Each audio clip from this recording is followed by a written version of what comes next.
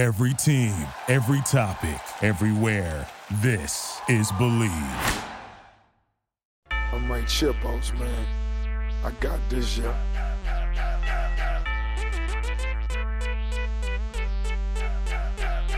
And now, this is the moment you've all been waiting for.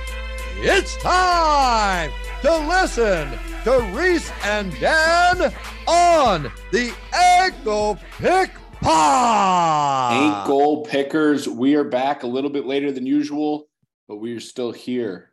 Country Club Kobe's in the house. How are we feeling, Kobe? I'm good. Thank you for the introduction today, Reese. You're welcome. I feel like, you got to be high on life with the Malort bet. That. One in a row for your boy. And we're going to get to the loser of that said Malort bet. Dank Wagers is as well in the building. How are you, Dan? What up? What up? We're doing all right. Just all right? Why just all right? I'm coming off a red card going into the main event. I was green, swung the other way in the final round, which we'll get to. But just all right because I'm chomping at the bit to get back green, man. Okay. I feel that. So we'll start. We're going to recap quick. Then we got some Bellator to talk about. Danny owes 2 shots of none other than our sponsor, Jeppson's Malort. And then we will break down this week's card.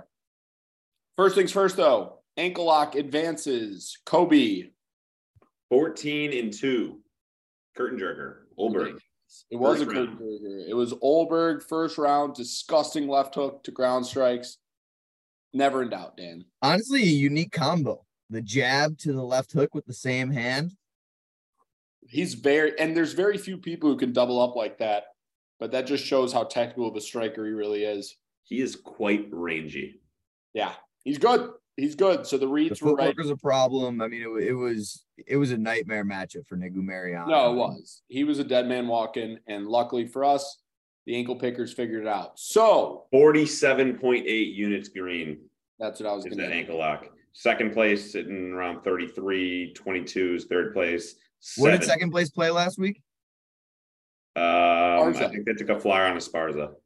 They did. Wow. So continuing to move up the ladder for the boys, 14-2 is just a crazy run.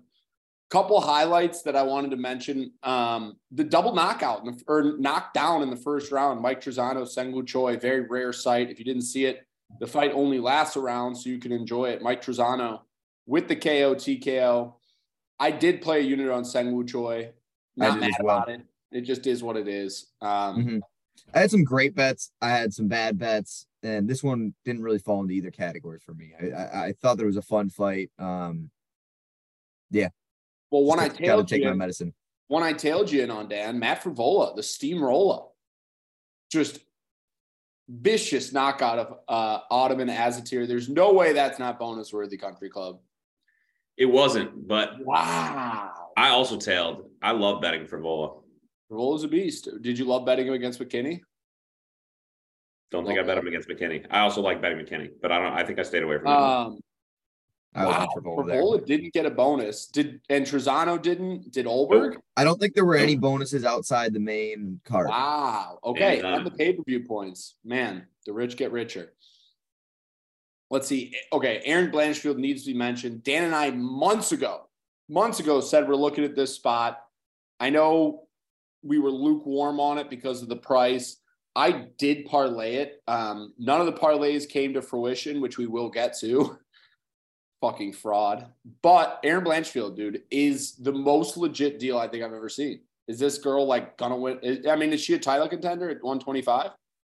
I think for sure. I don't think that there's another prospect that matches up against her. And I think that we learned a lot more in the Maverick fight than we did against McCann. But yeah, to run through her like she did, one-sided action. It was dominant like a Hamzat fight. It was sheer, that's the best way to describe it. Sheer dominance like a Hamzat fight. I mean, a lot of time in the crucifix. Then the ref gave McCann all day to work out of it. Didn't matter, just went straight to the Kimura. Almost broke her shoulder off. Yeah, I'm so happy McCann tapped. I've seen too many times in my career people not tap to that. I'll admit, I was looking away. I was fully doing like a If you want to see one, look at Frank Mir. I think it was Lil Nog. Oh man, it's ugh. But thankfully she tagged. Tapped. Aaron Blanchfield continues her run. Ryan Spann power jack Dominic Reyes. This was sad, Dan. Not only was I on Dominic Reyes and it busted a couple of the parlays, but what a fall from grace for this man. It's honestly sad to watch. I genuinely feel sadness. And it's crazy that you can chalk it up almost entirely to the Texas judges, who had an all-time terrible performance that night, capped off with the judging in his main event. But since then, he's just not been the same mentally. And clearly now physically, these knockouts are adding up. It was a jab that put him away this time, and it was devastating. This is, like I said earlier when I mentioned, this was one of the bad bets.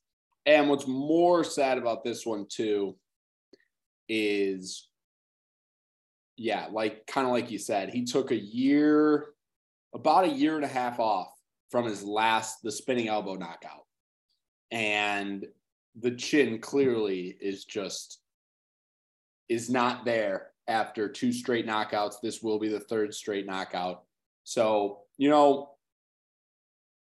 don't know. I don't want to think about it. I just hope. I don't know what to hope. But I mean, Ryan Spann looks great. It really is crazy to think, though, now 3 years ago that night in Houston, how much potential he had. He was on the right side of 30, just put on a 5-round incredible performance with who you and I both agree is probably the most skilled fighter to ever grace the octagon. Yeah. And since then just has been a ghost. Yeah. And this is going to go down, I think, as one of those MMA what ifs. I mean, they happen throughout the history of the sport where one thing doesn't go right, injury, and then maybe another injury or whatever. And then you always wonder what could have been. And if those judges went that night for Dominic Reyes, who knows? Are we talking about something completely different? Quite possibly. All right, Dan, pour your first Malort shot. I think it's only right to do it at the time of the problem. So this will come up again in news and notes. But Renato Moicano subs Brad Riddell in the first round. Oh, boy. It was the second. I'm not even going to lie, Dan. The second Moicano got a hold of Brad Riddell, I knew it was over. But that wasn't so much the case. Riddell initiated the clinch. Riddell, I think, was winning the clinch exchanges and even won that first scramble. If he throws a hook in, he's on Moicano's back. It did seem a little bit weird in the way. I'm not trying to imply anything, but when I'm saying it's weird, I'm saying that what we found out later about the mentality of Brad showed in that scramble. And I think that a position where he actually came out on top, he gave up, and that ended up being the beginning of the end for him. So still on the City Kickboxing knob. Oh yeah, I'm. If you watched this event and your take was City Kickboxing is not one of the more impressive gyms in terms of game planning, in terms of training, in terms of training, footwork and movement, and just really exceptional striking for MMA, then I don't know what to tell you. And if you think that a guy in Brad Riddell, who, like we say all the time, was half in and half out entering this fight, is like your emanation, then we're going back to our argument about like Blood Diamond and Shane Young clouding the City Kickboxing record. It's just not a conversation I want to have. We will get to that in the main event because I actually will go. I have an interesting take. In the meantime, bottoms up, Dan. Yeah, in the meantime, bottoms up. So this is a Malort bet, happens on the Ankle Pick Pod quite often. And another one's in the books. Kobe bet, Renato Moicano, Dan rode with his City Kickboxing boy, Brad Riddell. I believe the wager was 2 shots of Jeppson's Malort. First one down the hatch, Dan. First one's coming. Before I do it, I just want to say shout out to Jeppson's Malort for sponsoring this podcast once again, week in, week out. They're sending Reese actually this Friday to Bellator. We'll touch on that a little bit later, but once again, shout out to Jeppson's Malort. We say it all the time, but it's my favorite spirit. It's a grapefruit liqueur based out of Chicago, Illinois. It has the aroma and full-bodied flavor of an unusual botanical. Try it straight like I'm about to do. Take a shot and show off your Malort face. Its bitter taste is savored by two-fisted drinkers and two-fisted bettors like myself. So here we go. Cheers to it. Cheers to our audience. There it is. Dan loves it. He loves it. He's buzzing. I love it so much. Cheers, Malort. That needs to be clipped. Oh, I love it so much. It is truly savored by people like me, two-fisted bettors and drinkers alike. And it's just the best thing to wager too, because you're not going to lose friends over money. It's just Malort bets are the way to go. A lot of sweat. I will say I did kind of see this one coming after our episode. If you go over to my BetMMA.tips page, I went 4 units on the other 3 city kickboxing players and fighters, and 1x on Brad Riddell. I kind of was soured on it before it went in, but I do think that we saw some great moments in that first round, and I do think that a fully determined Brad Riddell has a different performance. I'm not trying to take anything away from Moicano, who also fought incredibly and did his job. Well, Casual Kobe beats out Sharp Dank Wagers in this one. So another Malort bet almost in the books. Dan's going to have one more later. Speaking of the city kickboxing train, though, I do also want to mention the Dan Hooker performance, because I'm going to say this is, and thank you, Dan, because I was not on this and I tailed it per everything you said. So again, it pays to listen. I guess in my case, it pays to show up to work. But I'm a guy, not to cut you off, but I'm a guy who has a decent read on Dan Hooker. Couple of my biggest bets in the history of my betting career was Poirier against Hooker, was Hooker over Nasrat, and now also Hooker over Puelles. I think that I'm a guy who's got a decent read on what Dan Hooker's capable of, what his kind of level is. I would argue that this was more of a read for you on the opposition. What really took me was your read on Claudio Puelles, because what I've seen from a lot of MMA fans or media sources or what have you is how shocked they were by Puelles' performance, less by how impressed they were with Dan Hooker.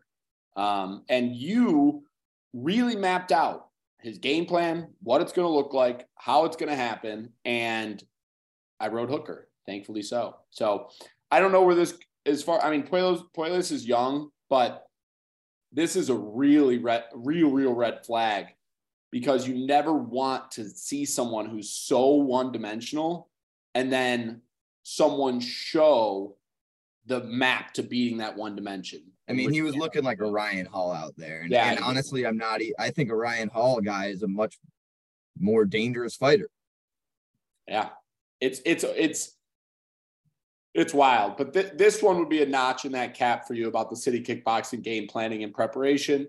Dan Hooker looked the part. Kobe, still no bonuses? Wow. Frank Yeager send-off, got to mention it. Chris Gutierrez with a KO knee up the middle. This was the second bit of sadness I felt this evening. The first was Dom Reyes. This was the second. I'm a little pissed at the UFC, gentlemen, because I don't know why they gave Frank Yeager an absolute killer in his retirement fight. Everyone knows it's his retirement fight. Frankie knows it's his retirement fight. Give him another old vet. Give him who's a older guy at 135? I don't know. Nick Lentz, is he 45? But give him someone that won't be as lethal as Chris Gutierrez. So a gruesome knockout to send Frankie off. Sad, but I have no doubt that whatever Frankie pursues next will be nothing but successful. Definitely. Yeah. Sad to see him go out like that in front of his kids, but I'm one of his biggest fans and I won't stop this. I mean, we said it in the episode. This was something that we kind of expected, just given that how his last couple fights ended. He's taken some brutal fight ending damage. I know, but this one just felt, because it was his send off, at least in the other ones, I think Frankie still had aspirations of maybe trying to get back to that title spot or whatever. This one, I don't know. I've been sour on him since we started this podcast because I'm talking all this smack about myself or whatever, inflating my ego about my success in big bets with Dan Hooker. I had a really bad loss at the beginning of our podcast betting against Frankie Edward with Pedro Munoz, a fight that I thought the judges got wrong. And so I think I've been sour on Frankie really since that fight. A fight where I didn't have any expectations. I didn't think he delivered. And since then, he's kind of just been a punching bag. But for example, they gave him Chris Gutierrez. How much better of a fight would Frankie Edgar versus maybe Rafael Assunção? I mean, how much better would that be? Two legends that would most likely give a hard-fought decision rather than just a gruesome KO. I mean, Rafael Santos. The thing is, it just the reason that they did it is it does nothing for the UFC. This gives Gutierrez a name of a legend on his belt, a former champion, a legend, and now we're now we're hyping up a Chris Gutierrez for really just doing his job. But I guess that's my point, is it shows that the UFC, a guy like Frankie Edgar, gave them literally everything he had, and they sent him out just limp. But whatever. Anyways, good send off to Frankie. I wish him nothing but the best. Great performance, Chris Gutierrez. Kobe, that had to be okay. No, not Gutierrez. I thought you were saying the next one. No. So now we've narrowed down everything. Okay. Wow. The rich really do get richer. Are they still doing those crypto bonuses even with this FTX? No shot. Yeah. Okay. I was about to say, because it would just be these three. Dustin Poirier defeated Michael Chandler in an absolute war. And I'm assuming this is fight of the night, not performance of the night. Yep. Fight of the year, maybe. Yeah. A lot of bloodshed. For you, before we really get into the X's and O's, where does that rank for you in terms of like the Hamzat Gilbert Burns and the Jiri Glover and it's definitely right there. I mean, it's a fight that I'm excited to rewatch. I know that it's gonna be one of those that are gonna be on that like late night. Oh, I need something to watch. Flip it on, watch it back. It's a phenomenal one. It's definitely going to be one of the finalists for Fight of the Year come awards time. And what was nice is it was not a one-sided war. It was very back and forth until it wasn't. Yeah, that kind of brings me to my next question. How did you score that first round? Because I'm going to be honest, in the moment, I thought that Chandler had done enough to win the majority of the round decisively, hurting Poirier, and I didn't think that Poirier stole it with his flurry at the end, even though he dropped Chandler. So I did have it 1-1 going into the third. I was a little bit excited. I thought that there was a chance that we were having Chandler up 2-0, even though he looked almost dead at the end of the first. It almost like the Saved by the Bell. Have the judges scorecards? Like, do you know what it is? Did anyone? Yeah, all three judges gave it to Poirier, which I didn't disagree with. It's kind of your textbook stealing of a round. Right. I just thought I had given it to Chandler in the moment. Yeah, I also know just from live betting odds that Vegas made it seem as if Poirier won because, and again, it definitely played a factor how Chandler looked at the end of the first. But Poirier was minus like 600 or something live going into the second, which is crazy. That second round was an all-time performance. I don't want to look past that. I know there was a lot of funny business in terms of fish hooking and blood spitting. The who the fuck knows. But all-time shout out to Chandler for that second round when everyone in the building, everyone at home thought he was dead on the mat and had to be picked up by his teammates. And he goes in and decisively wins that round. I saw some people calling it a 10-8. I wouldn't complain about a 10-8, to be honest. And the thing is too about Chandler that's kind of impressive is it's not exactly the same because he's a showman and he's on the tail end of his career, but he also is a couple split seconds away from having a completely different career trajectory. If you talk the Oliveira fight, he was winning till he wasn't. He's had moments where he was about to win every single UFC fight he was seconds away from winning the belt from Oliveira. He was seconds away from knocking out Gaethje in another fight that we probably should have mentioned in the fight of the, or was that 2021? That was November 2021. That was last year. Yeah.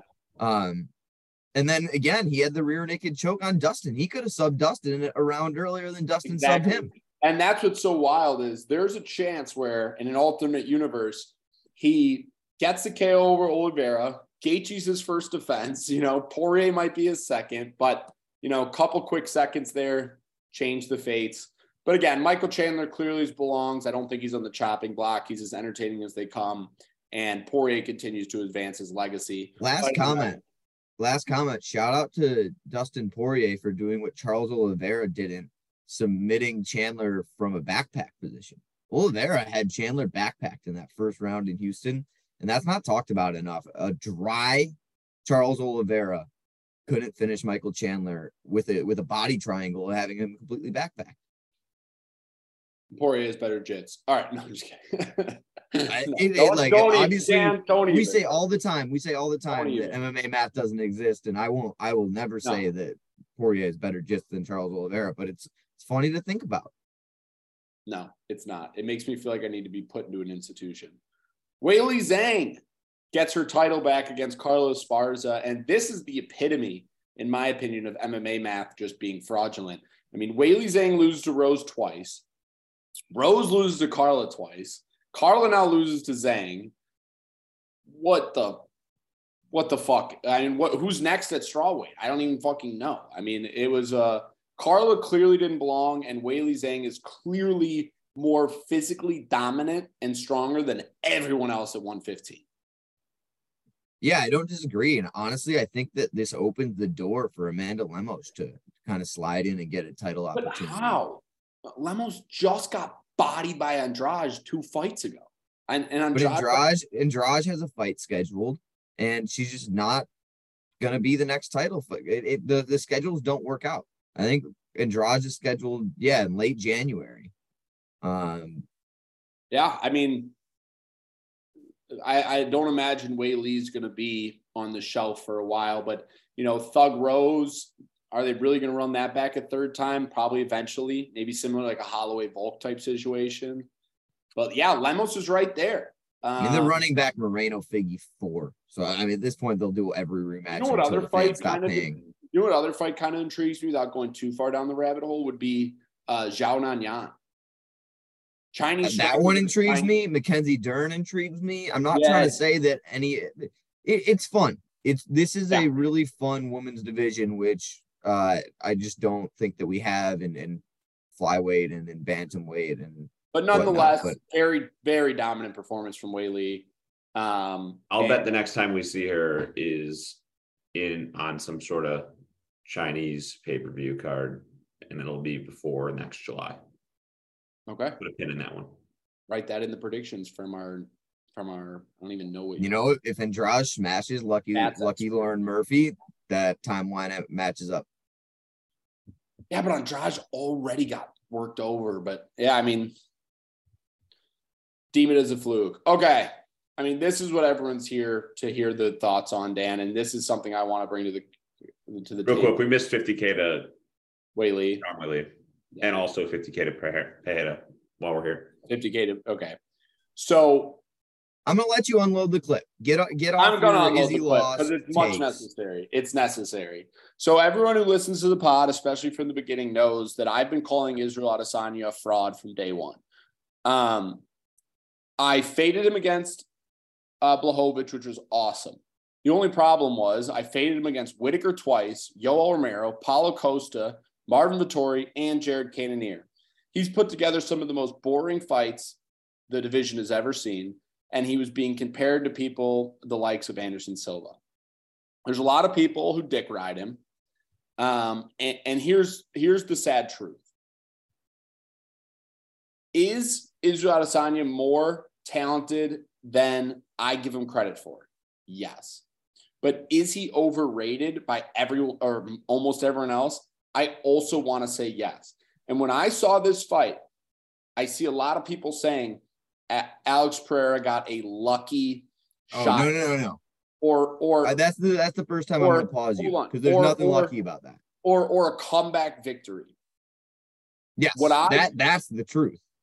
It is on the. He was down on the scorecards. However, if you rewatch the fight back, which I've had the opportunity to once, you will see the adjustments Alex Pereira makes throughout round 3 and into round 4 that sets up round 5 for the ability to get the finish. Now, I don't want to knock City Kickboxing acting like they got out-coached, and I don't want to say Israel Adesanya can never beat Alex Pereira because I think that if you ran this fight 100 times, Izzy wins 40 or maybe even 50. I don't even know.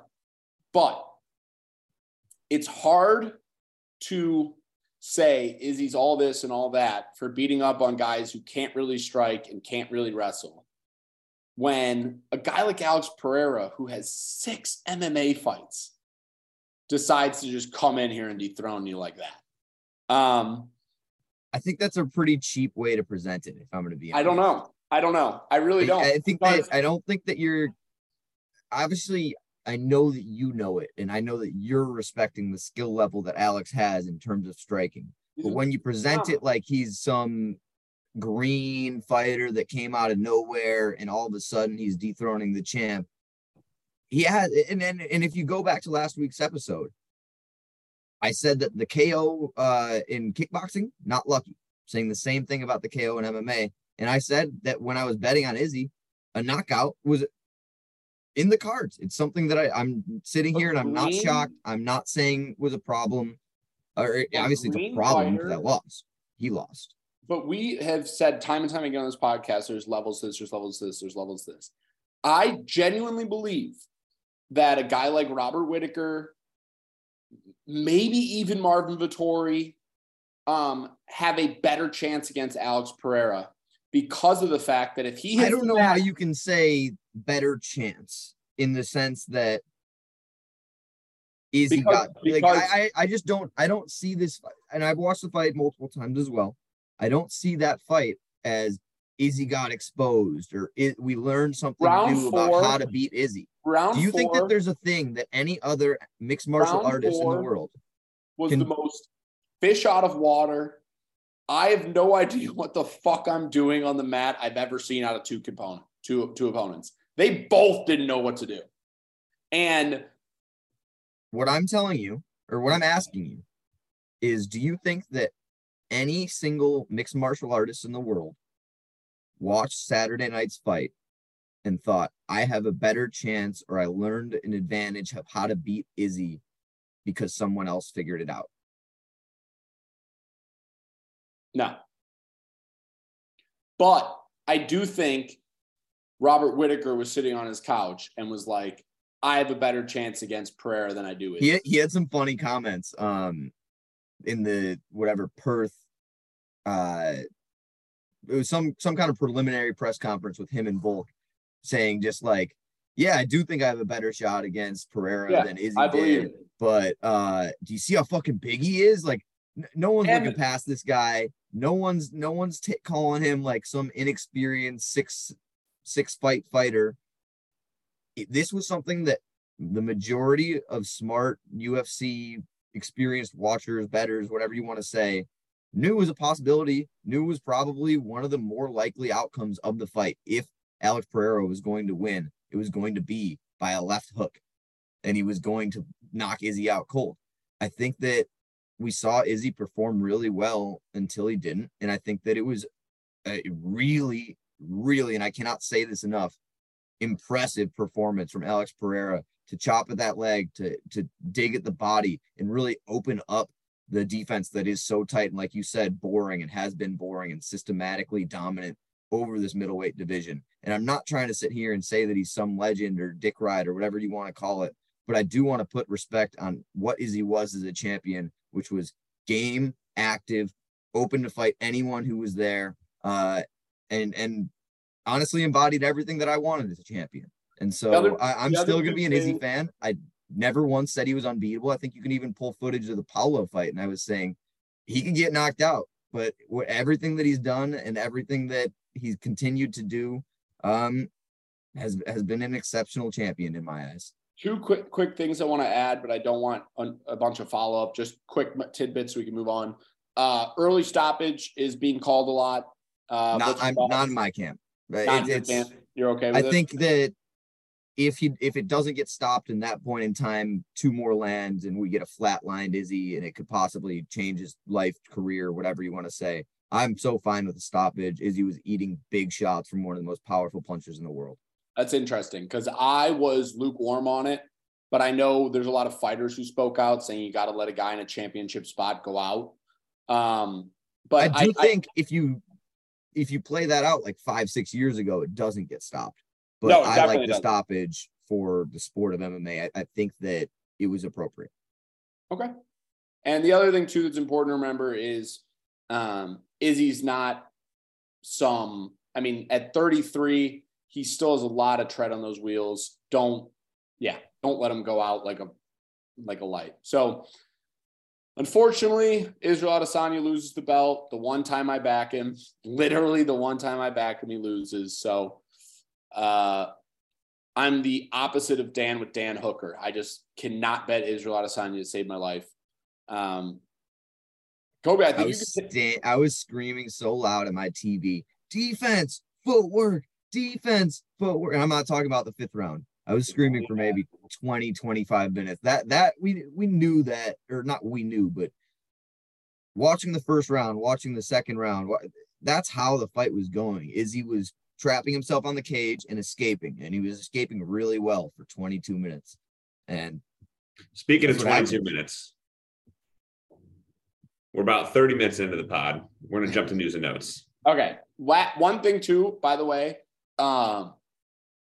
Alex Pereira did look absolutely massive in there. Like, it looked like a different weight class. I kind of can't believe that he can keep making middleweight, but yeah, that was another thing that I wanted to give props to. He also struggled on the scale too. Yeah, he did. But that's a props I wanted to give Izzy to, is because when they were standing next to each other, you could see a dramatic size difference. Probably 15 And Izzy's pounds. a big middleweight. You see him stand next to Robert Whittaker, and you're like, how the fuck does Izzy make middleweight? Right. And so to think that Alex also does is ridiculous. But I wanted to add that too, as me giving not an homage, but a compliment to Izzy, that he stood in there with a guy who was significantly bigger and really went toe-to-toe with him. So, okay, now take it, because, yeah, this is going way longer than we... And had him on the ropes. We mentioned it briefly, but while we're still on 281, Brad Riddell, Instagram post-fight, he's going to step aside for a little bit of time at least. That sounds like it's my cue. Dan. Yep. Number 2. Second Malort shot. Anything else you want to add to Brad Riddell? I know we covered it. I didn't hear this news. Did he come out and say exactly what the problem was? Like, did he say, I am... He kind of just said that he's been a little... He hasn't been as focused as he needs to be. Yeah. He said he's been mentally removed for the past couple of fights, and he thought that he could get that spark back with like a big adrenaline Madison Square Garden moment. And just really didn't feel it his whole camp, and just was never really into it. But I will use this he's moment. Fought every year of his career for the last, 16, 18 years, and the goal would not to be retiring, but to find a way to get the spark back. Yeah, I mean, fatigue happens to everybody. I mean, it's really hard to not get fatigued when you, especially because he's, in Thailand being the head coach. I imagine it gets daunting, but okay, well, I wish him nothing but the best. Obviously, an exciting fighter always. So we have a pink slip for Silvana Gomez Suarez after her loss to Karolina Kowalkiewicz. That seems a little premature. Real quick, Izzy, Reese, before we move away from 281 completely, I got to do my last Malort shot for Riddell. And I do want to ask one question while I do this face. You've said a lot of words specifically about Izzy, called him a fraud. How do you line a potential rematch? Pereira minus 150. That's what I think about your line. What do you set it at? That's a fucking shitty line. I think Izzy still has to be a favorite. He was minus 1,300. That's a shitty line. He's 0-3. He you see my face? That's how bad your fucking after line 4 is. rounds. He's 0-3. Up 39-37 in scorecards and minus 1,300. He's 0-3. Dude, your line is disgusting. What do you set it at, Dan? Look at my Malort face. No, it's not so bad of a line. I do have Izzy as the favorite. Izzy will be minus 150, minus 160. That's crazy. He's lost all 3 times. And if you break it down, he's won. We're not breaking it down. All right. We're keeping it moving here. I'm cutting you guys off. All right. Reese, you gotta watch those kickboxing fights. Post Izzy's fight, Dana, as usual, had a little post-game presser. 2 specific quotes I wanted to bring up. Hamzat and Colby being, quote, worked on. That'd be an all-time fun one. Hope that one comes to fruition. I didn't think Hamzat still had a dream at 170. Well, it's being worked. That's my takeaway from that. Yeah, the door's open at 185. Just go smash Pereira. He would smash Pereira, if we're being honest. What's that line? Hamzat minus 450 more. That's a crazy number. More, honestly. It's way more than 250. That's a crazy number. We've never seen him fight a ranked 185er. Doesn't matter. He would smash him. The other Dana quote was, this is the whole thing is quote, John Jones will fight in 2023. And I kind of hate continuing to get this. Like, I feel like I've been the boy. All I want to say is from someone who's been following the sport for a very long time, Dana's up there as like of these figureheads who just blows smoke out his own ass. I would not take that word from Dana and be like, it's happening. You know what I mean? There's so many times where he says shit. Is John even in the USADA pool? Anything. So, all right, then keeping it moving. Is John even in the USADA testing pool at this point? I don't think he is. I don't know. I remember at one point he wasn't, but I don't know. If I had to guess, I would guess that he is back in it, but who knows? How can you be back in it when you're always cheating? With that, we have some fights to announce. Most of them are on the UFC 284 Perth pay-per-view card, February 11th. Jimmy Crute and Alonzo Menifield. Banger. Jimmy Crute's been AWOL. Reaction. Well, I mean, Jimmy Crute's been AWOL for a while, but I think it'll be good to see him back in there. It makes sense that he's on the Perth card. Another one that makes sense on the Perth card, Kai Kara-France and Alex Perez booked. That's a sweet one. That should be a main Carter. The co-main on the February 11th. Sorry, not to move past that real quick. What do you think the path is for either of them to get back to a title shot? Because neither looked good at all. Well, and have since. Or Alex Perez was injury in his title chance. He got hurt, right? Did his shoulder dislocate or something? He hasn't looked good. He just got subbed real quick. I don't know. I think that there's kind of a line, you know. I mean, Pantoja's at the peak. It's just a tough spot for either guy to be in. Fight that's not Figueiredo versus Moreno. What'd you say? You think we're ever going to see a title fight that's not Figueiredo? I don't know, because what happens if Moreno wins this? Do they run back to fifth? Like, honestly, they might. They have to. They're stuck in a hole. I don't even want to think about it. I feel so bad for Pantoja. Yeah, me too. Especially because he's beaten both of these guys. Co-main and main event for that 284 Perth card were both announced. Josh Emmett and Yair Rodriguez booked as an interim flyweight title matchup. Arnold Allen got fucked. That's all I'll say about that.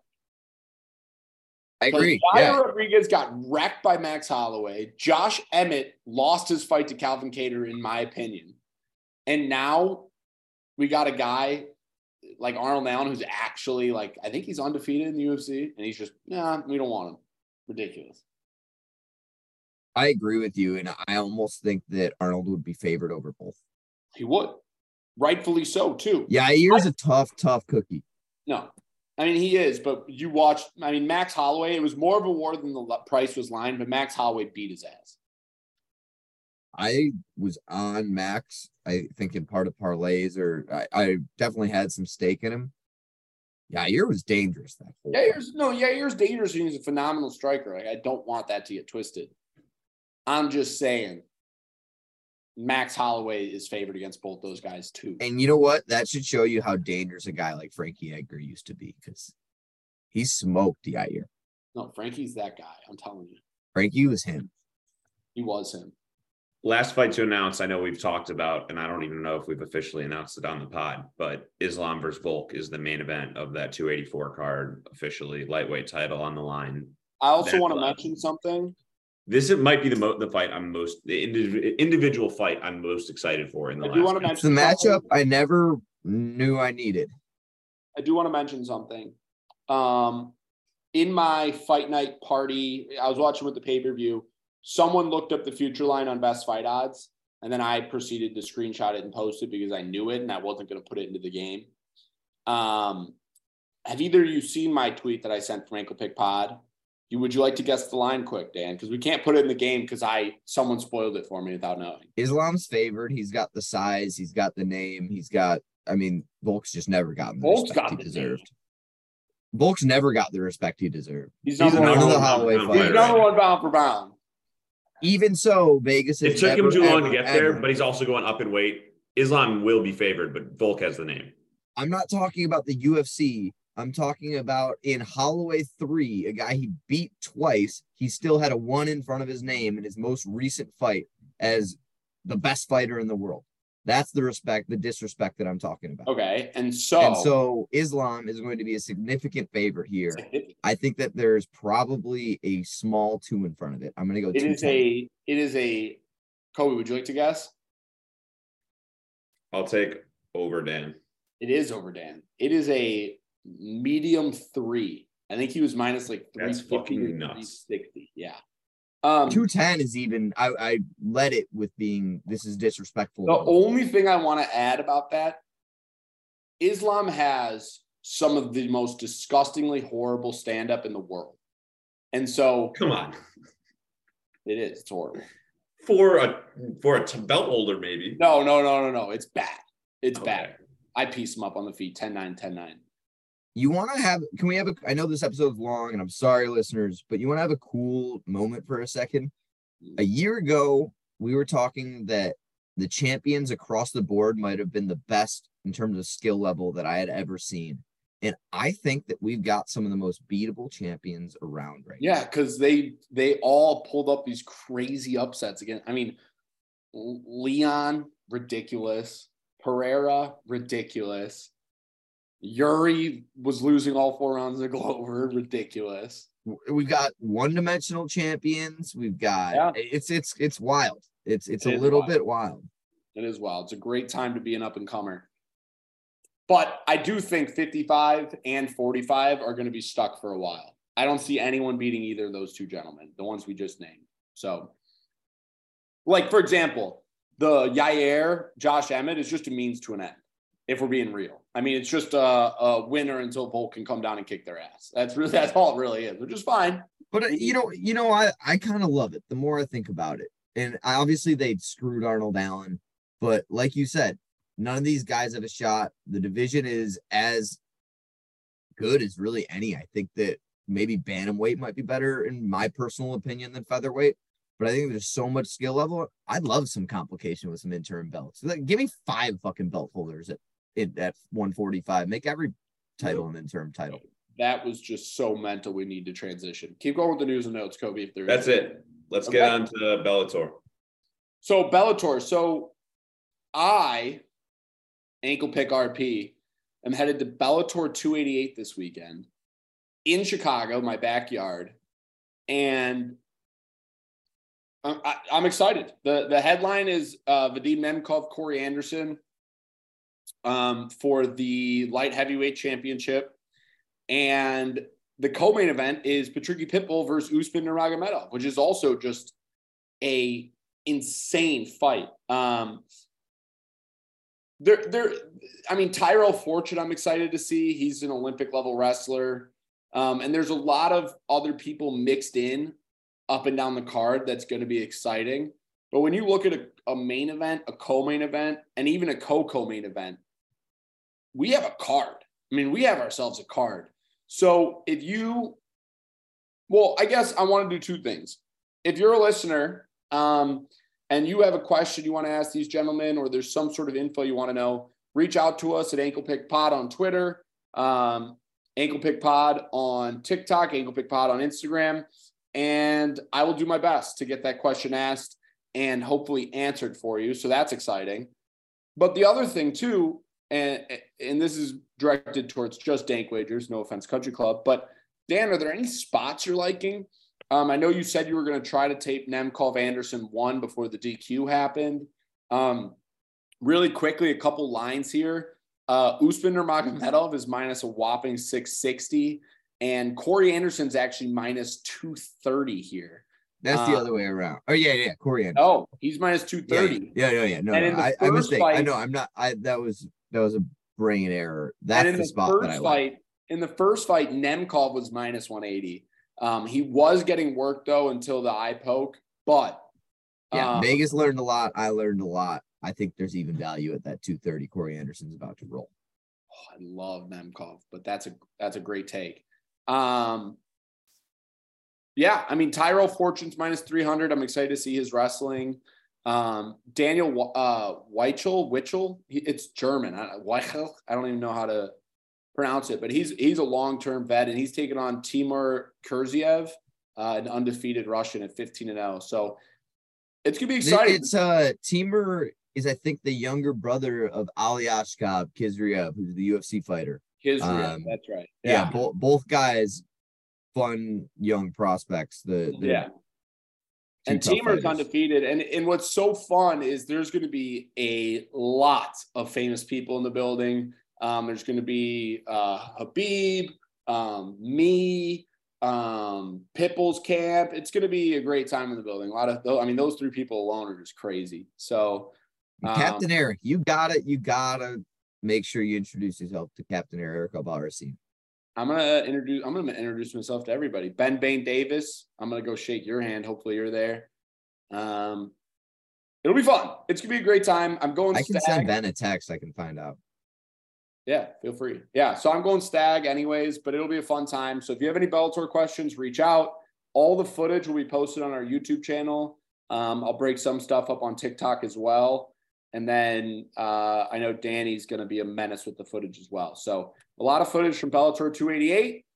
Get your questions asked and answered. It's going to be a great time. I'm beyond excited to go. I just wish my gruesome twosome dank wagers could also be in attendance, but it was a last minute shimmying, but it'll be a good time.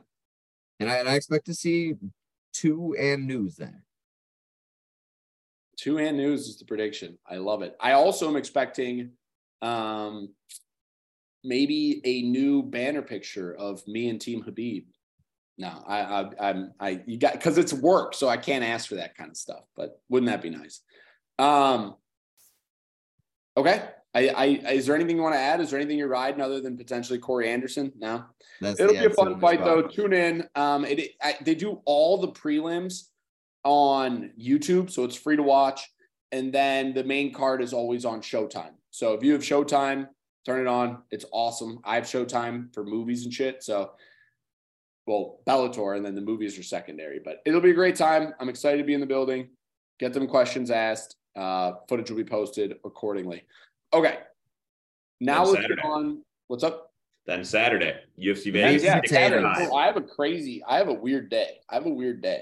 And there was a sports card show in Rosemont for you two gentlemen. It's another suburb of Chicago that I was going to go to. But as Kobe mentioned last week, this is an early card.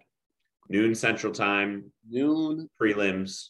3 p.m. Central Time main card. Noon Central Time. I will be asleep like a baby by 8 o'clock on Saturday.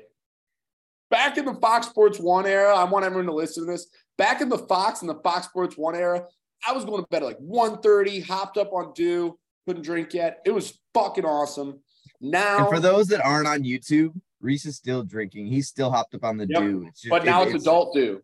I'm drinking Mountain Hard Dew, 5% alcohol. It's basically a little kid's dream when you turn an alcoholic as an adult. It's something's never changed. The Mountain Dew and UFC.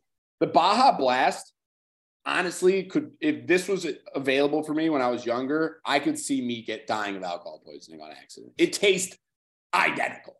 All right, Kobe, stop giving me that face. I know we're running long. We're having a good time here. Dan's got a couple Malort shots in his belly, washing it back with a brewski. I got a couple Dews in me. Also, rock one more, just for like shits and gigs. Dude, they sponsor us. It'd be great. Get another one down that goalie. Look at that. I want to give a big shout out to Jeppson's Malort. I know that we talk about them every episode, and they ask us to talk about them every episode. Yeah, but you know what? I would talk about them regardless, because that's how much they mean to me as a two-fisted drinker, a two-fisted better. I am one of the don't say botanical again and drink it. The other thing too, for all the listeners out there, Kobe Country Club decided to take a week off drinking. And so he's missing out on the fun. He thinks his liver's gonna recover. It won't. But he's taking a week off. No bending the rules for the ankle pickers. I asked him to just go sober from Friday to Thursday. He declined.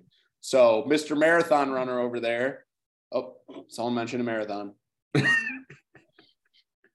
For this one, We are really off the rails here. I'm going to cheers with my boy Francis.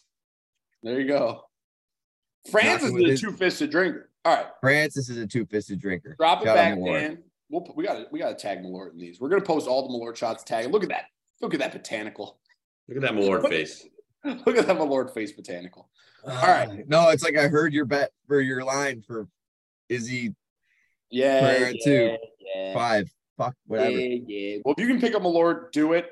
Try it so you understand what's going on here. All right. Let's get into this card. Spivak Lewis starts at noon Central. It is in Vegas. Kobe, Vegas what? Do you even know? 65. Wow. Kobe knows how to count. Incredible. I don't know how to count. I lost track at like in the 30s. All right, let's get after it. So, Dan, I'm not familiar with this one, so I hope you are. Natila Silva versus Teresa Baleta. She just got signed. Natalia. That's not like a screwdriver of a name. Natalia. No, it is. There's a tilde over it. Fucker. Fuck. Sorry, everybody. Hold on. Odds are scrambled. Where the hell is this card? Okay. Bellator. I'm only seeing Bellator. A lot of cards this week. Okay.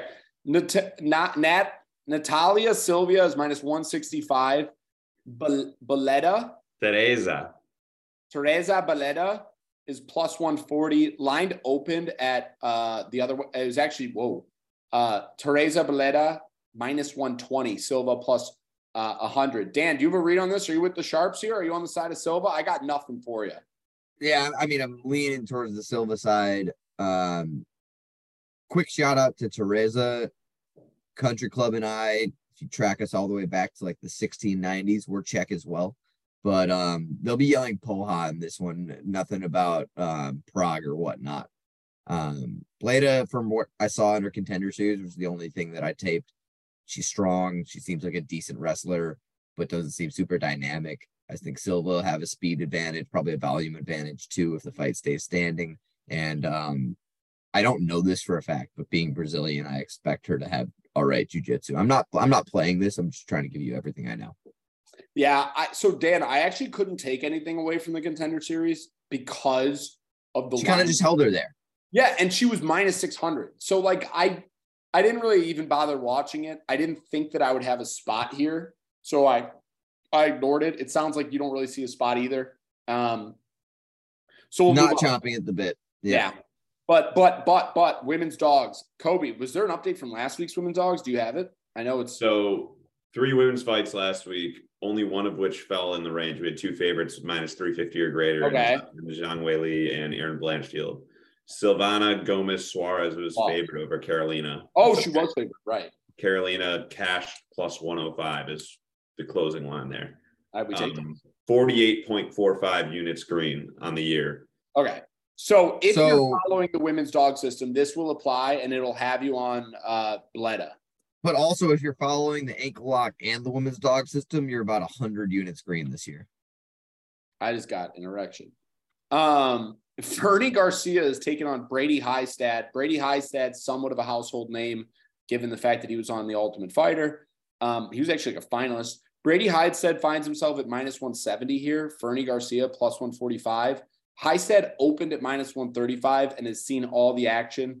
This wasn't steep. This has been consistent action and movement on the side of Hystad. So a lot of money's coming in and following on Hystad here against Fernie Garcia. I mean, Dan, the way I look at Hystad especially, he's extremely young, 23, younger than us. He does train with Michael Chiesa, though. Yeah, that sick jitsu camp, I did want to mention. I had that in my notes because that kind of embodies his fight style. He is a grinder. He likes to lean on that grappling, the sick jitsu. If you're unfamiliar, think about a Michael Chiesa fight style. Or even like Juliana Pena is a sick jitsu. Yeah, she's there too. She's in that camp too. And so the other thing is that his losses in the UFC or in MMA are to Chad Hellinger, who is a UFC veteran, and then Ricky Tercios in the Ultimate Fighter Championship. So his resume is somewhat impressive for being 23.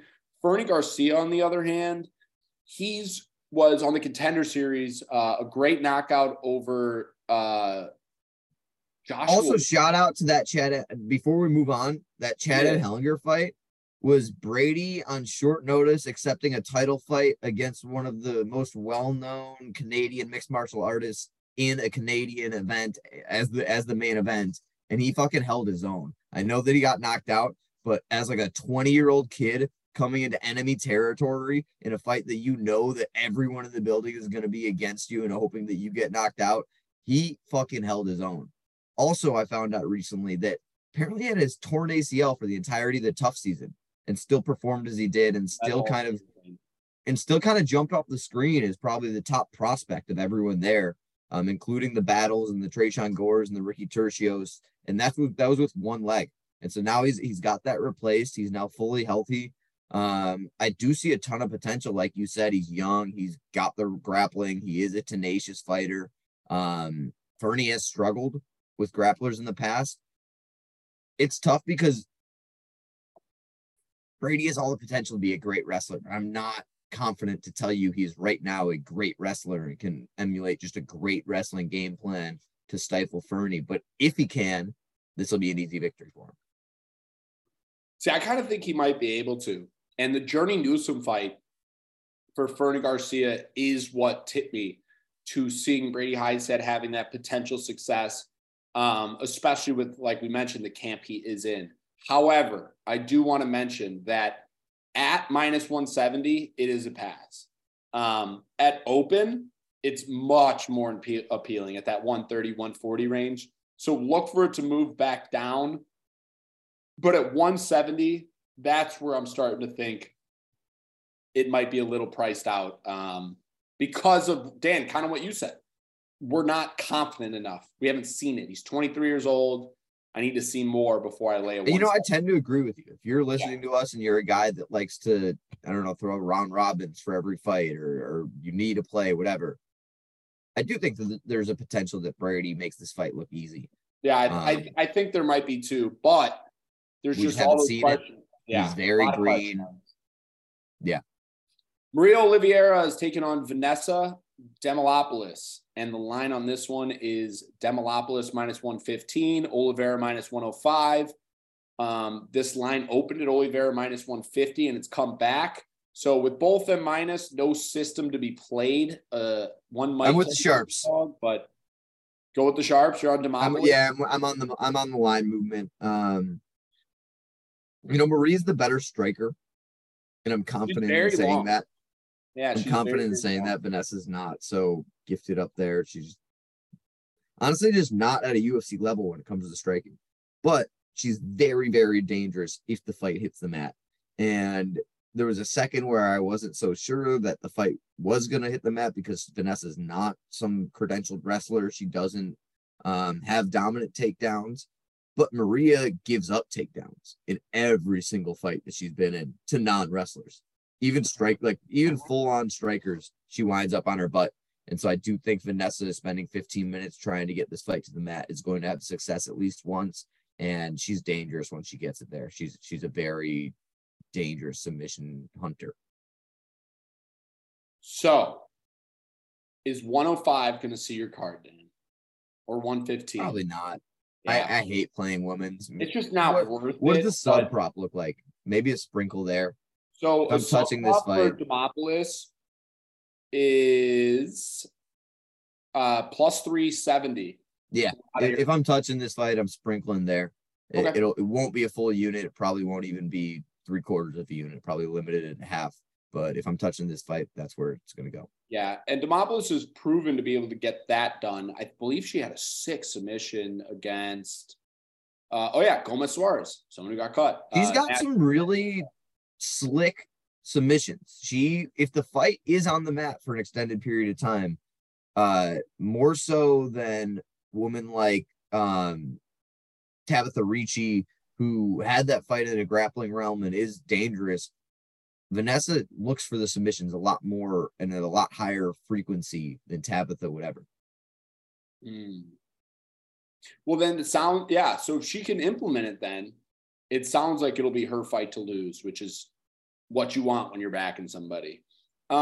Next fight up the card is Ricky Tercios. So the champion of The Ultimate Fighter, beating out Brady Hiestand, and he's taken on Kevin Natividad. Now, Natividad has not had much success in the UFC. He's actually 0-2, lost to Dana Batgerald within 50 seconds, and then also got KO'd by Miles Johns, who does have absolute lead hands. But he's taken on a guy in Ricky Tercios, who is much more volume-based. And I don't necessarily look at Tercios as a guy who can turn out Natividad's lights. And that was something I definitely took note of. Natividad's plus 135 here, Dan. Ricky Tercios minus 155. It opened at minus 185 and has actually come down. So from a guy who was favored over Zahabi and lost and got a split decision over Hiestand, has a very unique style. He also has lost to Mana Martina via KO, Martinez. And Boston Salmon. Yeah, and Boston Salmon. That's a tough scene. I mean, he's a guy, Ricky Tercios is a guy who has improved fight over fight greatly. And has a very unique style, is very rangy, high volume.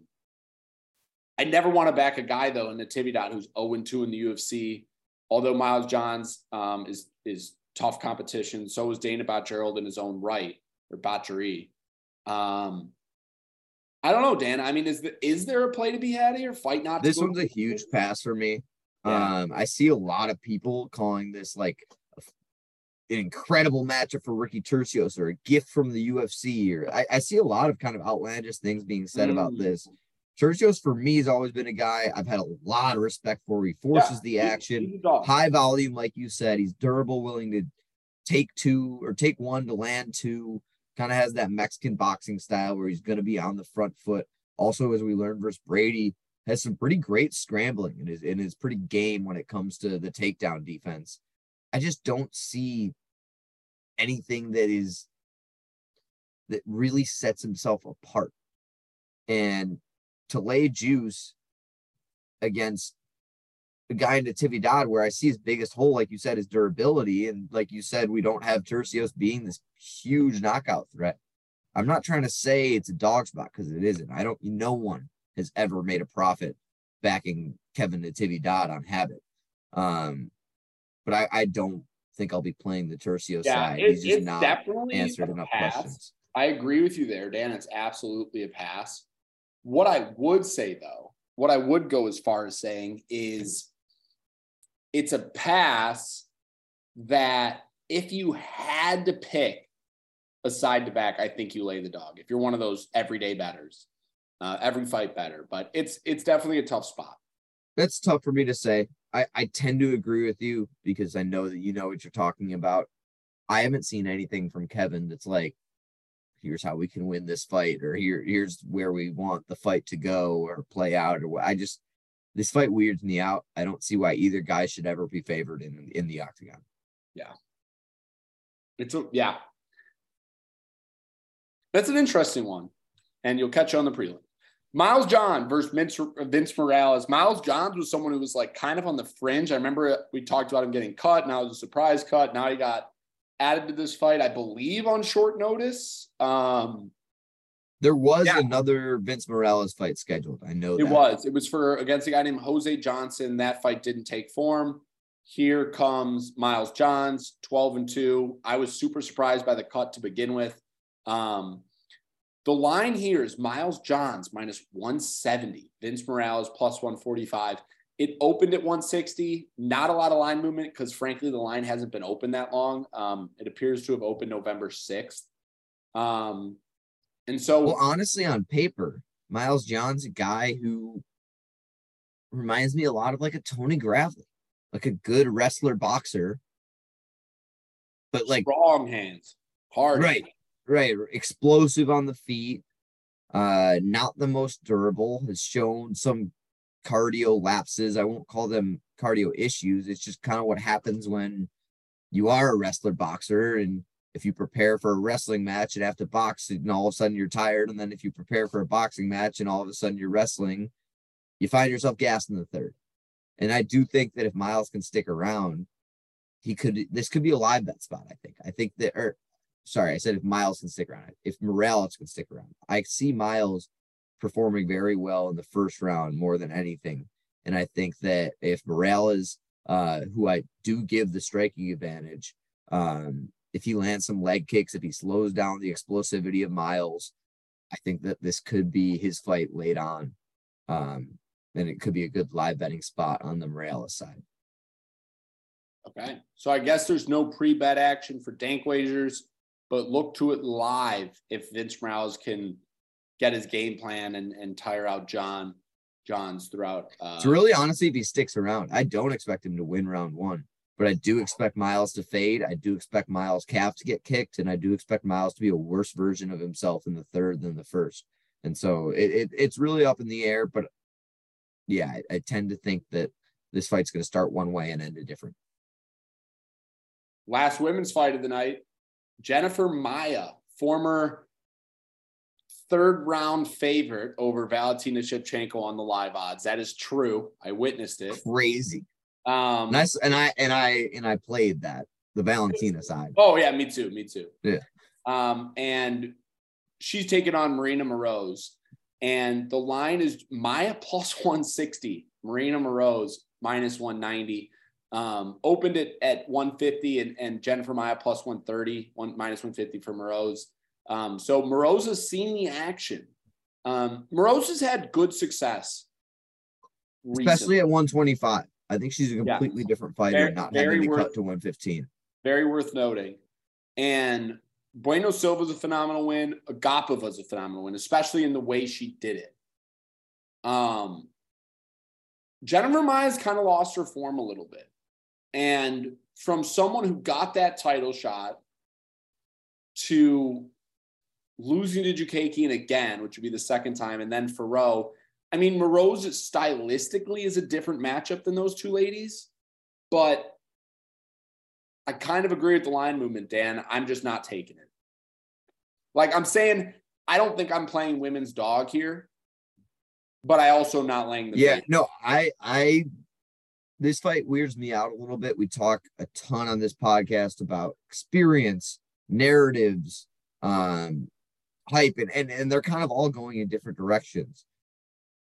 Maia is kind of been in the same spot for a while. She's someone I've never really considered as a real title contender. She earned that title shot by beating JoJo Calderwood when JoJo didn't need to fight. JoJo was given a title shot, took a short notice, or I don't think it was short notice, but took a in-between fight while the champ was on the bench and lost her title shot all of a sudden via armbar. It's not like Maia's got this crazy great jits. She's a shoot-a-box fighter. She's going to press forward. She's going to be on her front foot. But I don't think of her as a truly elite striker. It's kind of the situation that I think we've seen the ceiling. And she's kind of a master of none. I mean, She doesn't do anything exceptional, but she also doesn't do anything horrible. I mean, she's on the mat. You're not like, oh, I'm fucked. But she also, you're never like, when you back Maia, you're not sitting there just like feeling great. You know, it's the master of none. And then on the other side, we're coming off of, to me, what looked like Moroz's best performance of her career. And it's tough to back someone coming off the best performance of their career. You know that line's inflated, especially with women. You know that Marina as a fighter has never been consistent. I did mention that she's looked a lot better at 125, not having to cut to 115 has been great for her. And that's very important to know. I stand by that. Yeah. I just don't think that I don't think that we can set this level of expectation as, all right, we're like, I'm comfortable backing this amount of favorite I'm comfortable backing Marina Moroz as this level of favorite. It's just, I'm not there yet. Any play here or just I've got none.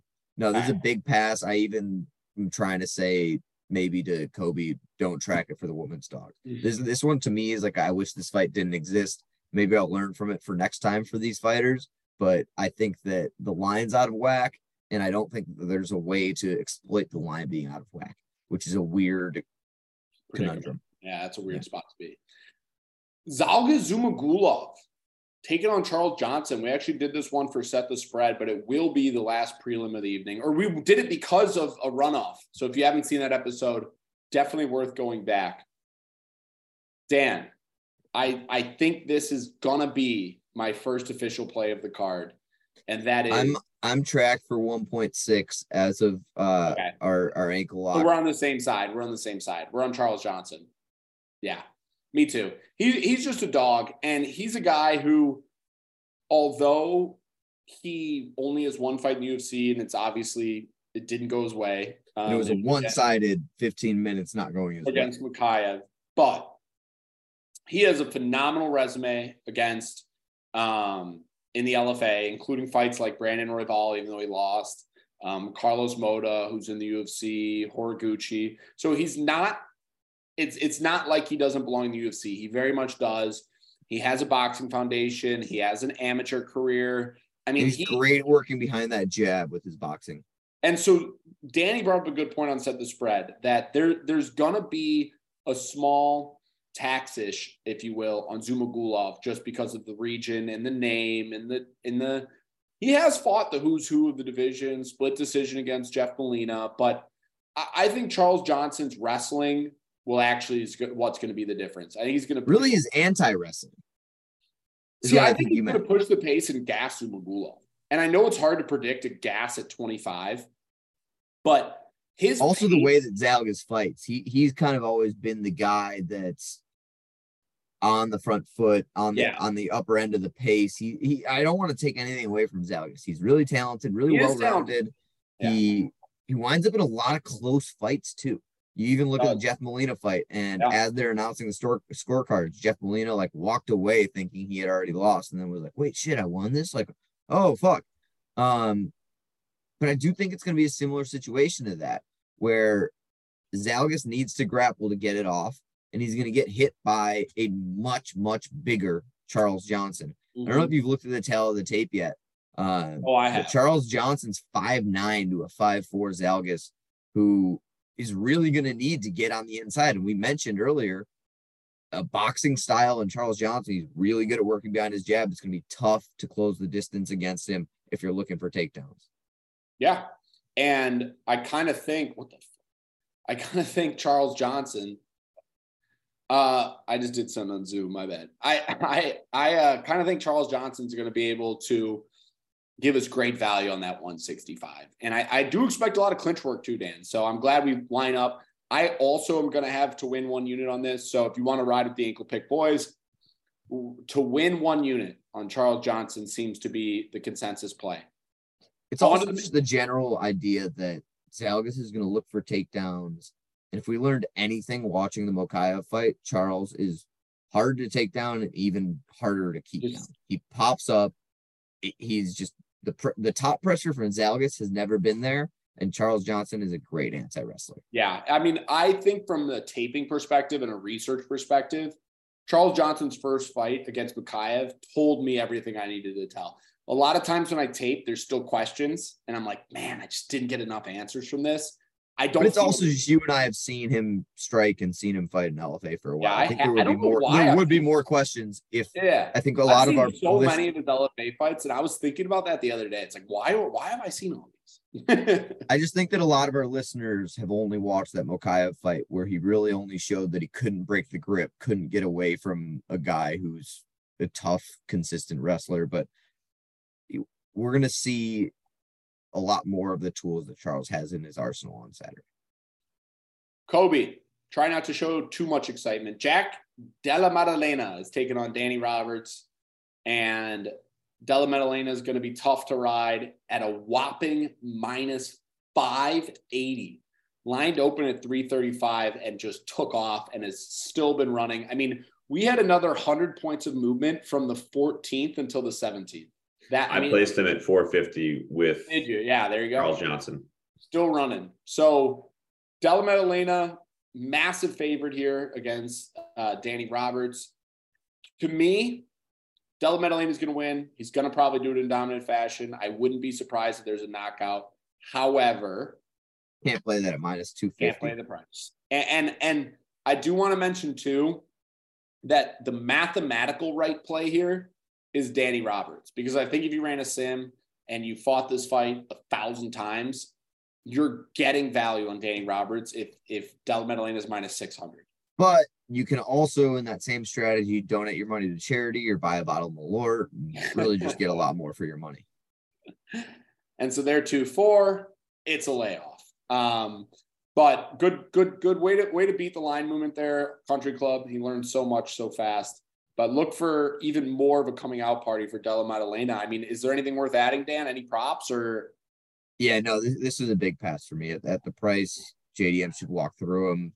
A lot of compliments for JDM. Muslim Soliakov. Come on.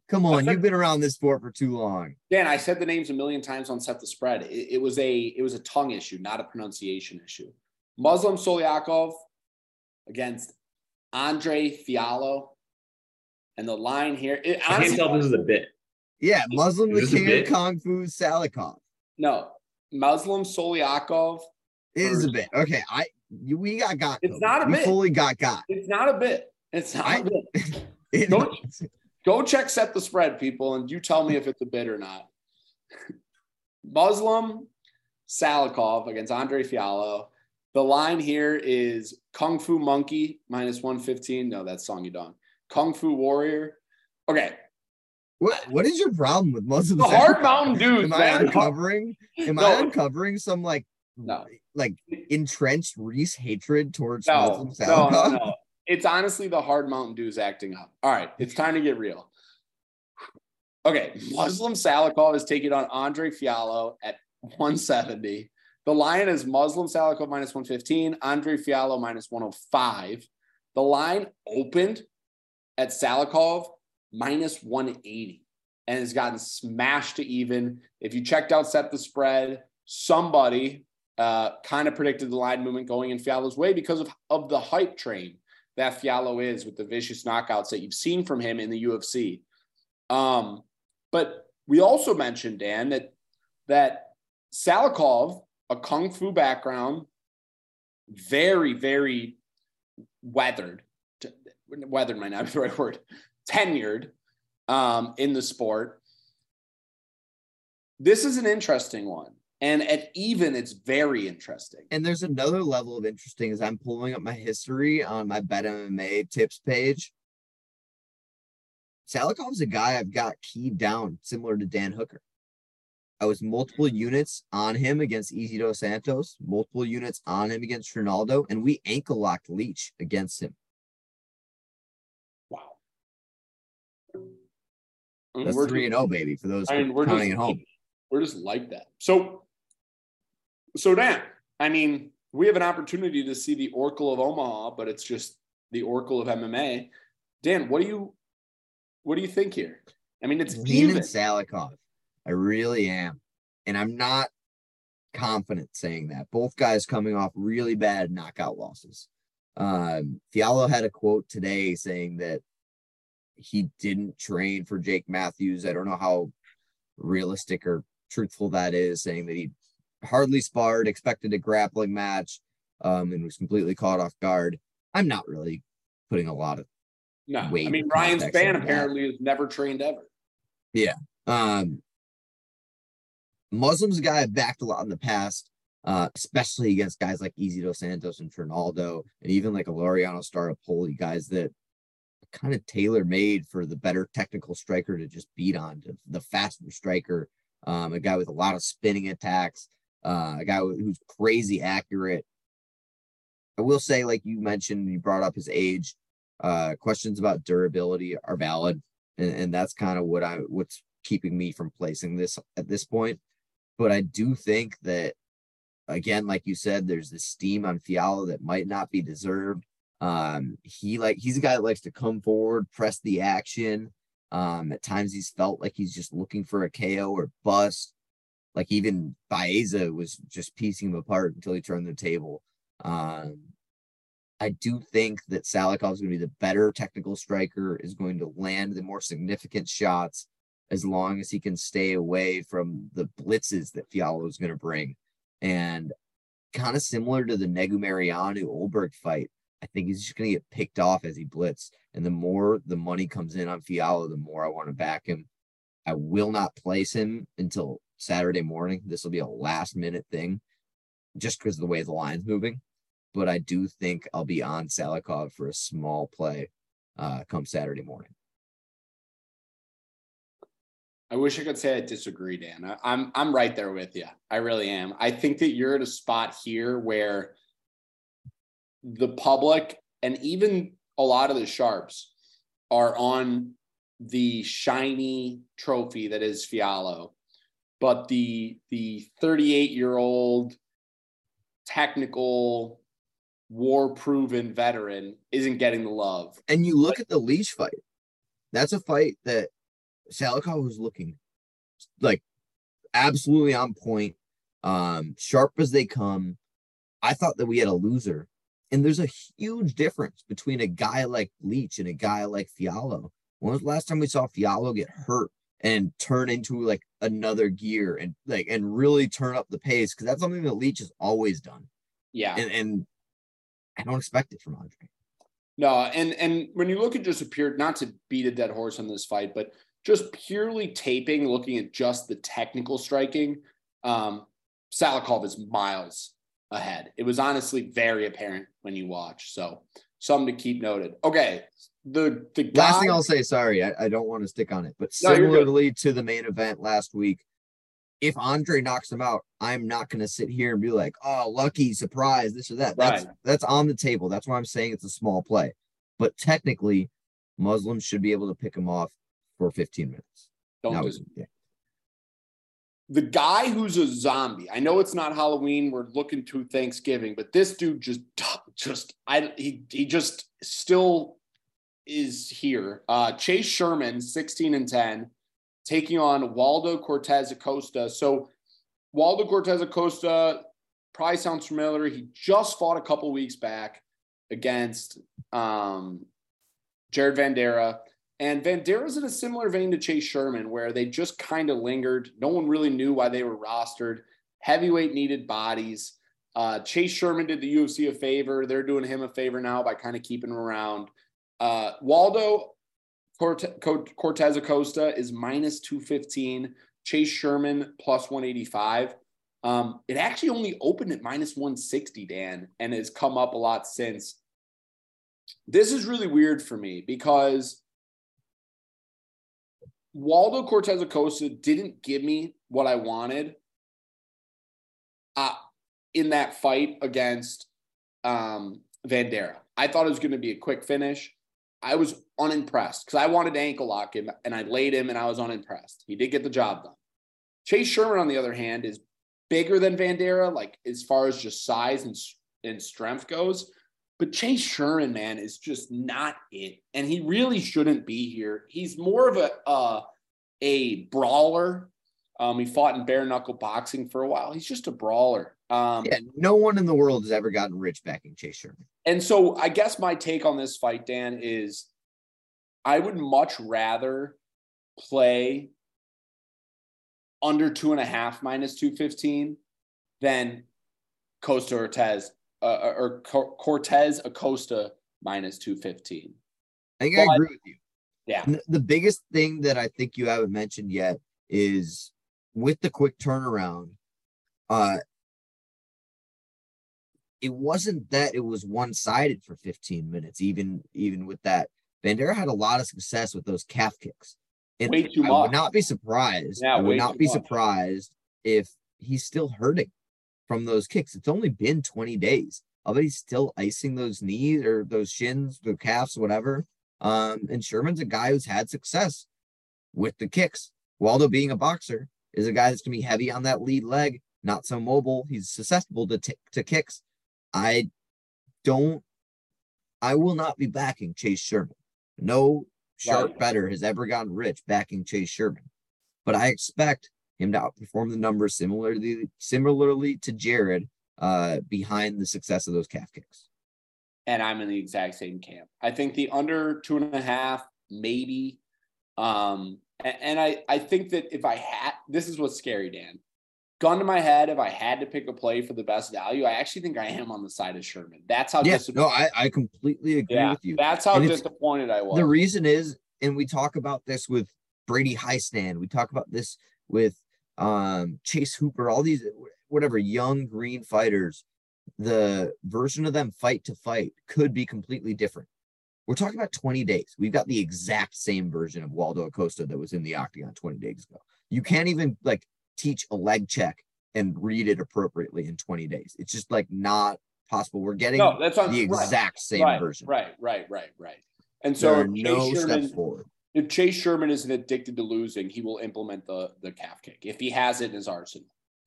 And there won't be anything that Waldo can do about it. Right.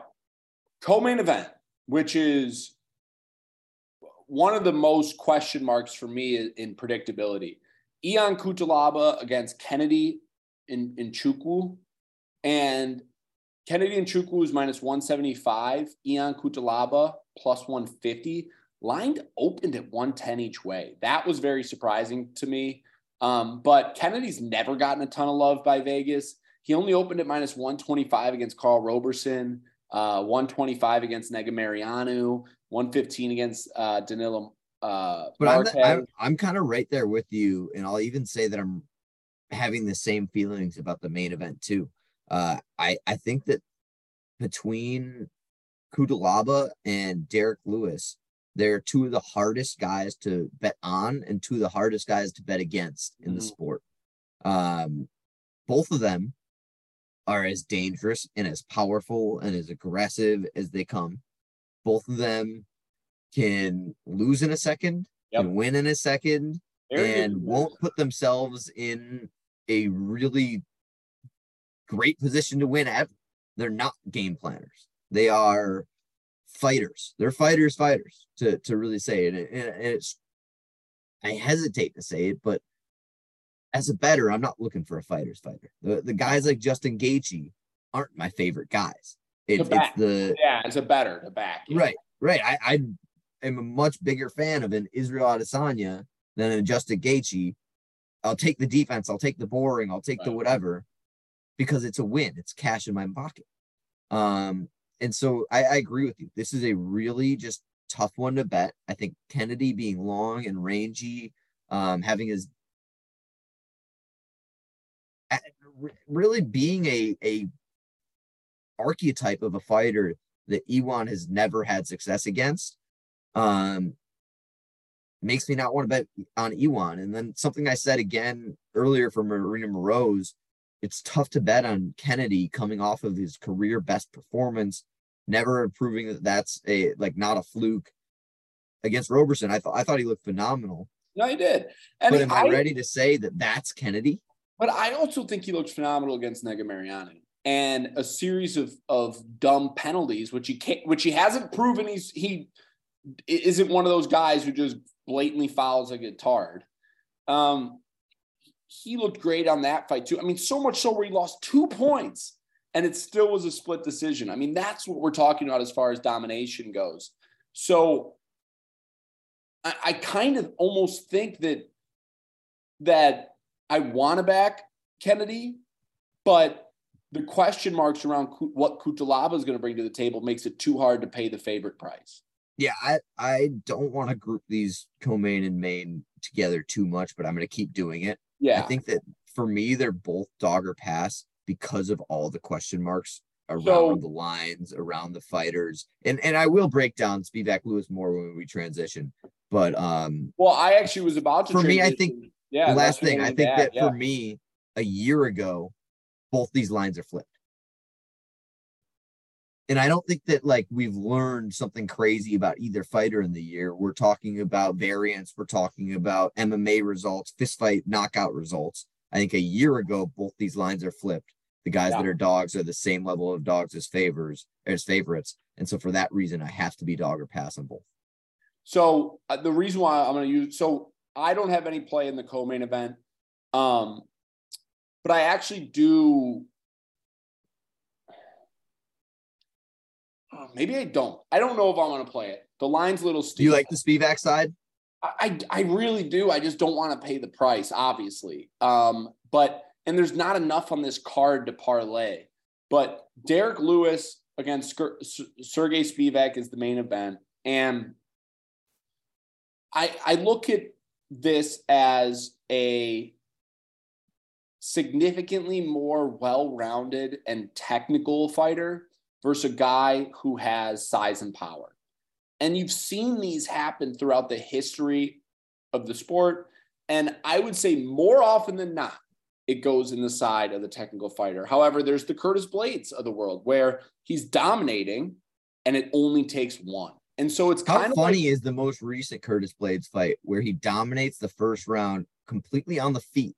And then it's when he goes into his realm, when he tries to make this a wrestling match, that's when he gets caught. What a wild set of circumstance. I know. Really is. And Derek Lewis has been doing that throughout his entire career. Yeah. But that's also why I want to back Spivak even more. Because if you take all those out, which obviously that's not fair to do, it's a fight. He's made his career out of winning fights he was losing. Yes. And so if Spivak can learn from that, it should be an easy coast. I think a submission is in play. I really do. I also have seen Derek Lewis quit before. And so that's kind of the other thing too, where if Sergey Spivak drags him out, the Black Beast is a big enough draw. He's entertaining enough where he's not going anywhere. They're not going to cut him. Also, I think that the position that the Black Beast has been in terms of being on pay-per-views, but not being a main event, never having to go 25 minutes, could come into play. If, like what you're saying, this fight drags out, we could see a Derek Lewis that doesn't want to fight the last 10 minutes. Exactly. And that's and that's something that I'm kind of factoring in too. You know what? You're right. Spivak has a wrestling advantage. Spivak has a cardio advantage. Spivak is the more complete fighter. He has a drive advantage. I mean, Spivak is still grinding to get to that title. The reason for me it's dog or pass has everything to do with who Derek Lewis is. He's powerful and dangerous at every moment in the fight. It doesn't matter how the first 20 minutes is gone. He's got the potential to really throw one punch and turn out the lights.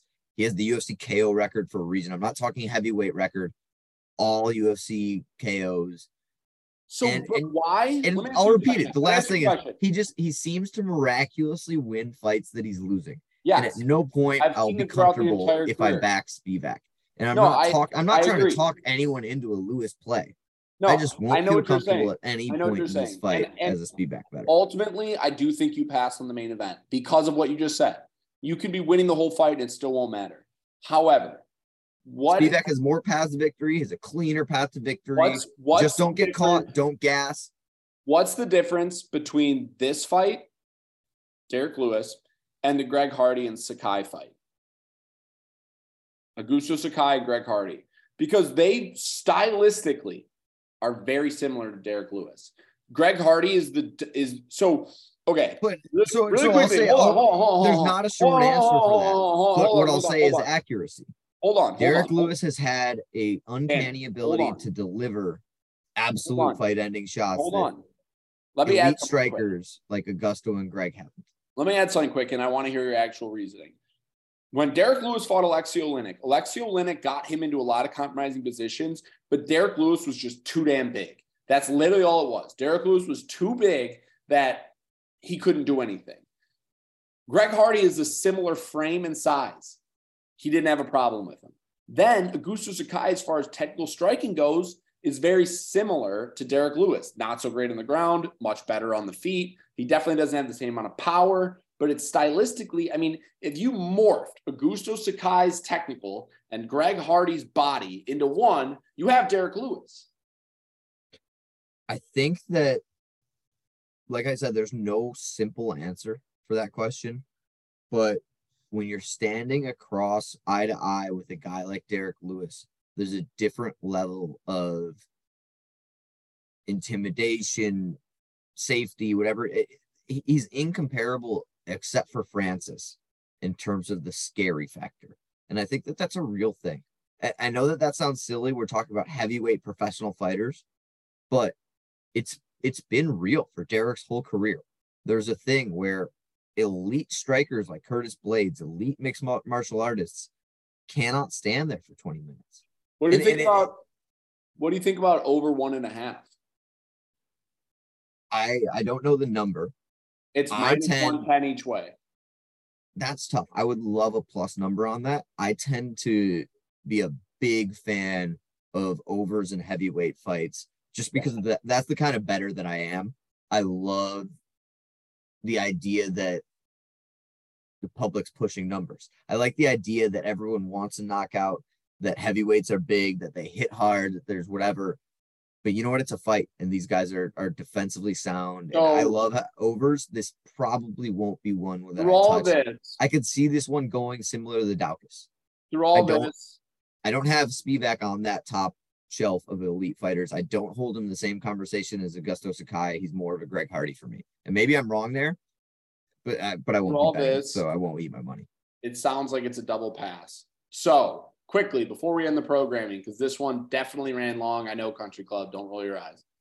Danny, plays, official, hit me. Run it through the card, quick. Boom, boom, boom. What's official? So the only thing I have officially placed right now is a small play on Charles Johnson. Okay. I will end up on Muslim Salikov and most likely Brady Highstand, I think. Okay. But all in all, smaller than I think any play that I had last week. This is a different card for me. I think that I said it a lot with the last two fights, but there are a lot of really, really up in the air fights with a lot of questions that are needing to be answered that I don't know the answer to yet. And so I won't be putting my money behind them. Okay. And yeah, for me, it's just Charles Johnson, Muslim Salikov, believe it or not. And then Chase Sherman and Kevin Natividad interest me. But again, no one's made money or gotten rich backing guys who consistently. Either of those guys. Yeah. So that's going to be a game time decision. Spivak as well. If I can convince myself to find a parlay piece, I would like to add him somewhere. This really is probably, this is going to be a card where we get creative with our ankle lock, probably on a prop on an over under. Not Charles Johnson. It could be Charles Johnson, but it's tough to ankle lock a guy who has 0 UFC wins against a guy who could be 3-0. I mean, he had Manel Cape on skates. He could have beaten Jeff Molina. The Amir Albazi fight went into the third round and was a coin flip. I'm with you, Dan. He's only fought good fighters and he's performed well. It's tough. It's going to be hard. So just stay tuned for the Bellator coverage. Stay tuned for the ankle lock. You can always find both Danny and my plays at Bet MMA Tips. Kobe, any other house cleaning, or are we good to go? No UFC card next weekend. We've got a week off before UFC Orlando, but I'm sure we'll have something. We've got some recap. I've got something to tease. Real quick, I know obviously this one's been super long, but Reese didn't mention that next week we are going to have via Zoom unprecedented access to the PFL championship fighters. I'm talking Kayla Harrison, Larissa Pacheco, Brendan Loughnane, Bubba Jenkins, Stevie Ray, OAM, Delino Taylor, Sadibu Sai, Omari Akhmedov, Rob Wilkinson, Ante Dalia, and Mateusz Scheffel. Absolutely everyone that's fighting on that PFL championship card. So look out for that content too as well. It'll be on YouTube. We're making some fucking money moves here. There you go. So, I mean, it just sounds like all around wins, even in the off week. Enjoy the off week. Enjoy this extra long episode. Dan, you have a belly full of Malort. Hit us with the Poha. Let's get a good night's sleep tonight.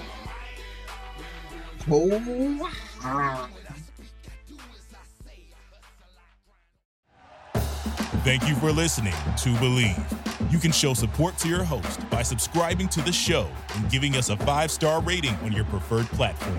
Check us out at Believe.com and search for BLEAV on YouTube.